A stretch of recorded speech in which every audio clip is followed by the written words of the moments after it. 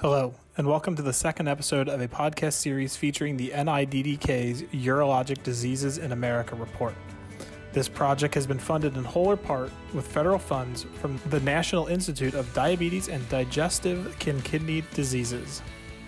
Join Drs. Brian Matlaga, Kathleen Kobashi, and Una Lee as they discuss urinary incontinence findings from the Urologic Diseases in America report. Hello, this is Brian Matlaga. I'd like to introduce you to this installment of the Urological Diseases in America podcast series, graciously hosted by the American Urological Association. In this episode, we'll be reviewing what have we learned regarding urinary incontinence from the Urologic Diseases in America project. And today, we will have joining us two of the investigators that really explored these data in a robust, comprehensive fashion. So I'm pleased to introduce Drs. Una Lee, Dr. Kathleen Kobashi from Virginia Mason Medical Center. Thank you for being here with us today. Thanks for having us. And I think that one of the first questions that we have about urologic diseases in America with related to urinary incontinence is what are the knowledge gaps in the area of urinary incontinence? And what are the possibilities that an initiative such as the Urologic Diseases in America project can bring to try to fill those gaps? Yeah, well, I think this data, looking at this data, is really emphasized that we need to know what the prevalence of urinary incontinence is. It's obviously a highly prevalent condition that really affects patients' quality of life, but also has a tremendous economic impact on our system. So I think it's very important to bring that to light so that we can manage the condition in an effective but economically sound way. I think also in looking at the prevalence, we also can, with this data, can look at the trends in utilization of the treatment options that we have. And over the long term, really probably can make a difference in how we utilize these tools that we have. Yeah, thank you, Dr. Kobashi. And so then in previous episode of the Urologic Diseases in America podcast, we reviewed what the different data sources that we have access to are, and they're survey instruments such as NHANES, data from CMS regarding the Medicare population, and then we have access to an understanding of data from the working age population with Optum. So what are the benefits of bringing together those data from NHANES, CMS, and Optum? Thank you, Dr. Matlaga, for having us today. These data sets actually each provide a different lens, and they're comprehensive, they're large, they're looking either at the population through questionnaires and interviews, or the Medicare population, or like you said, this adult insured population. So we're basically looking at the entire lifespan of men and women and the impact of urinary incontinence across the entire population.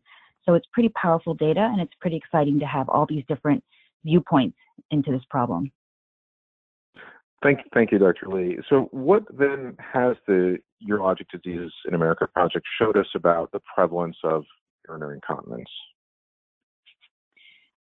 Very interestingly, the annual prevalence of urinary incontinence among women was 53%, and minimal change over the time span that we looked at, 2005 to 2016.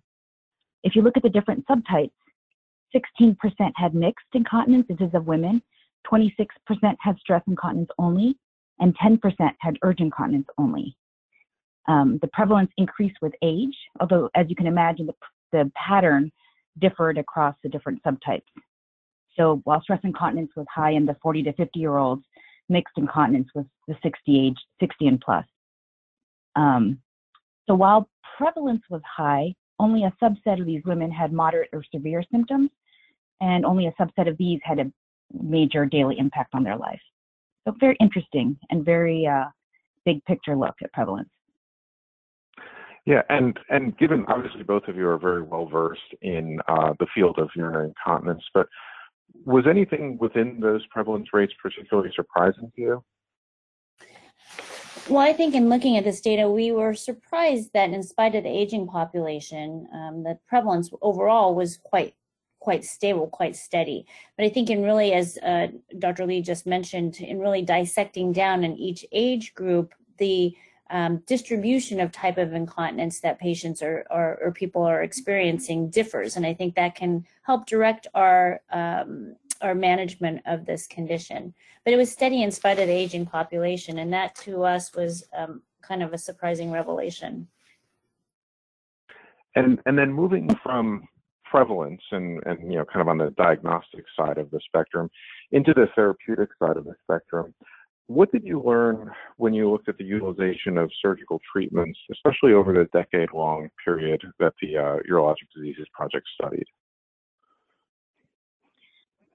So very interestingly, our recent publication looked at surgical trends in urinary incontinence in women, and it showed, not surprisingly, that the midurethral sling surgery, or sling surgery in general, was the most common procedure. And this utilization increased till about 2011, and then it started to decline.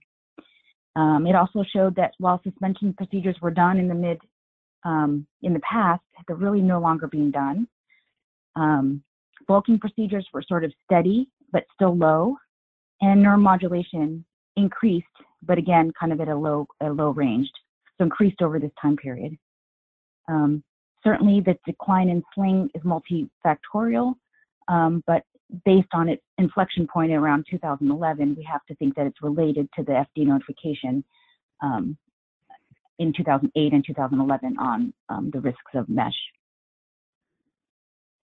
And then exploring on the neuromodulation therapy, so in a little more detail, do you think that whether it was introduction of newer techniques or technology, or how that may have played a role in the evolution of the therapy over the time period studied? Right. So what's interesting is it took a while for neuromodulation to really gain traction. And I actually would anticipate that in the next data set, if we look at the next decade, that, starting from about 2013 till now, that we're going to see a tremendous growth curve regarding neuromodulation. So that's, again, neuromodulation was introduced like in the late 90s, and yet it hadn't really gained traction during this decade that we're studying. And yet we started to see a little bit of an increase as several things occurred that I think really brought neuromodulation onto the forefront. And not the least of which was the AUA guidelines on overactive bladder, which has really brought to our attention, a little bit more of a stepwise approach to overactive bladder. And it's really brought that successful technique into the minds of those of us who treat overactive bladder and urinary incontinence. However, we also have another publication that looked at how many patients actually get to third-line therapy, of which neuromodulation is a big part, and it's a very small percentage. So I think that's one of the big lessons we can see in trends overall, that we're actually not even touching. It's the tip of the iceberg that we're touching right now. We have a huge opportunity, but I suspect that if we look at the next time frame, we're going to see even more growth in neuromodulation. I would echo that. Oh, sorry, Dr. Madlaga. No, please go ahead, Dr. Lee. The neuromodulation was interesting in that there was steady growth in both men and women, but it was still less than 1%. Yeah, it's very small. So very small, but it's still 0.4% to 0.8% is a growth, but it's still less than 1%. So these are, I gave those numbers as just examples, but it was in that range. Yeah, no, that's incredibly helpful detail to have. And I guess when you look at, urinary incontinence as a whole affects, over half of the female cohort studied. There are these variety of surgical therapies that can be employed. Then you're able to, by having these claims data, have a little deeper understanding of what costs may be associated with these therapies and with just, the sheer prevalence of the condition. What were you able to learn about costs associated with urinary incontinence? Yeah, the cost data was very interesting, and these are expenditures on urinary incontinence. And one trend that was prevalent throughout all the kind of viewpoints that we had was that in this time period, the costs were moved from inpatient to outpatient procedures. And like I said, that very consistent, and then that's consistent with what we see in real life.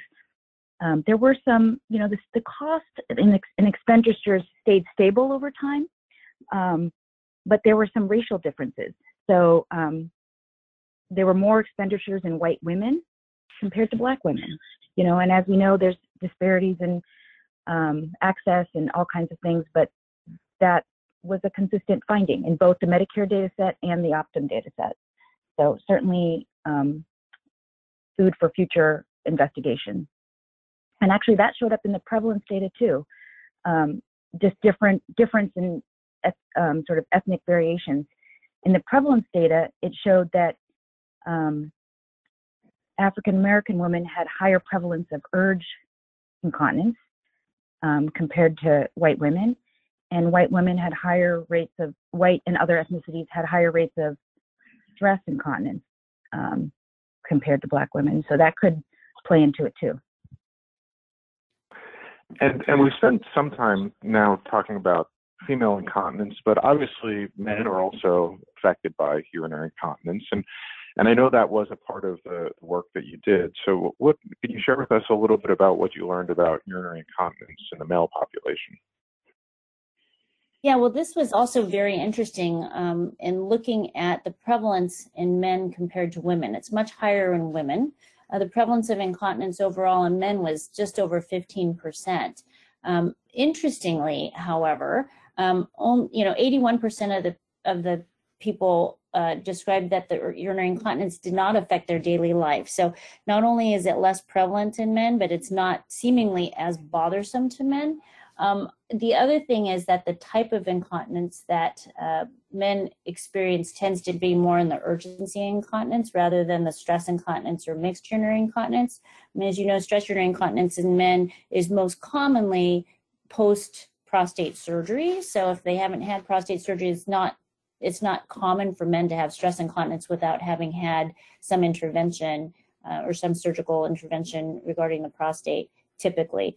The other thing is that there was an increase in the treatment of men with incontinence in this decade, over the decade, in men over age 65.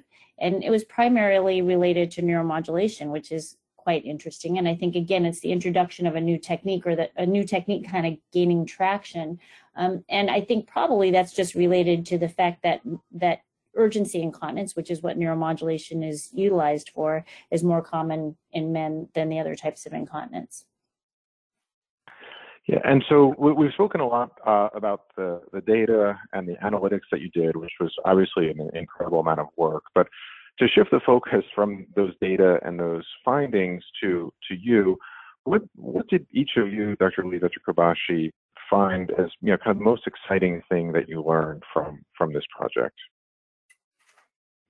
Well, I would say that, as we mentioned before earlier in this podcast, that we just really haven't even touched this. And we have a huge body of patients who we have the ability to provide some relief for, assuming that they're bothered. I mean, I think, first of all, it sort of changes the fact that it brings to light the fact that we should really be considering how much the incontinence bothers an individual first and foremost. But in those who are bothered, I think that there are a lot of people who we haven't touched. And I think, this high prevalence, and yet with such a low, like, was saying, or Dr. Lee was saying about neuromodulation, we're doing less than 1% of the population. And yet we know that the prevalence of urgency incontinence is tremendous. And so I think we have a lot of opportunity here to get the word out. Sorry about that. And educate, educate our colleagues and patients. Sorry about that. And educate our colleagues and patients on the facts that we have things to offer, and then really get it out there for them. Yeah, and I agree completely, Dr. Kobashi. I think it's exciting. I think it's exciting to see these contemporary, comprehensive data sets, and they can inform us on these big trends. And it's interesting because it sometimes validates what we see clinically, and sometimes it makes us think, why? What's going on? Can we look deeper into that? What's the next study? How can we, slice and dice that differently? And so I think it's exciting to have big data, but then also look at the smaller, more, sort of clinically relevant day-to-day questions. Yeah, and Dr. Lee, building off of that idea of, kind of taking data to the next step, what do you see, for obviously we're speaking to the urologic community today on this podcast, what do you see as the value of the Urologic Diseases in America project to that community? Great question. I think as urologists, it's important to have an overall understanding of urinary incontinence. It affects our patients, it affects our society, it's impactful, and it's a big problem in men and women. The prevalence in women was 53%, the prevalence in men was 15%, and certainly not all of them are bothered, but I think that this deeper understanding raises our awareness, so then we can therefore then treat women and men better, I should say, and improve their quality of life. So absolutely important for all urologists to kind of know this data and understand this data. If I could add one thing, there was a point in time, I don't know if it's true today, but there was a point in time where urinary incontinence was the #1 diagnosis for admission to a nursing home facility. Clearly that has, again, economic impact, but it also has social impact. And I think if we can head that off at the pass, that can have a tremendous impact on so many levels for our patients, our people. And so this really brings that to light and emphasizes the importance of urinary incontinence. And the data that you were working with for this project are obviously a decade old. It's been several years of analysis, so all the work historically bringing up to present day has been, really a tremendous amount. But then looking forward from today to the future, what would you like to see in future iterations of the Urologic Diseases in America? Are there certain areas within incontinence you'd like to see it addressed in order to really try to further increase and advance our understanding of the epidemiology of this condition? Yeah, well, one thing that we realized, and I guess this is sort of a reflection of the evolution of our thinking, but in this data set, when we were looking at things, for instance, there were some categories that were sort of lumped together that if we could tease them out, for instance, injection, treatment of incontinence utilizing injection, the urethral bulking injections and Botox or onabotulinum toxin A injections into the bladder were clumped together as one category.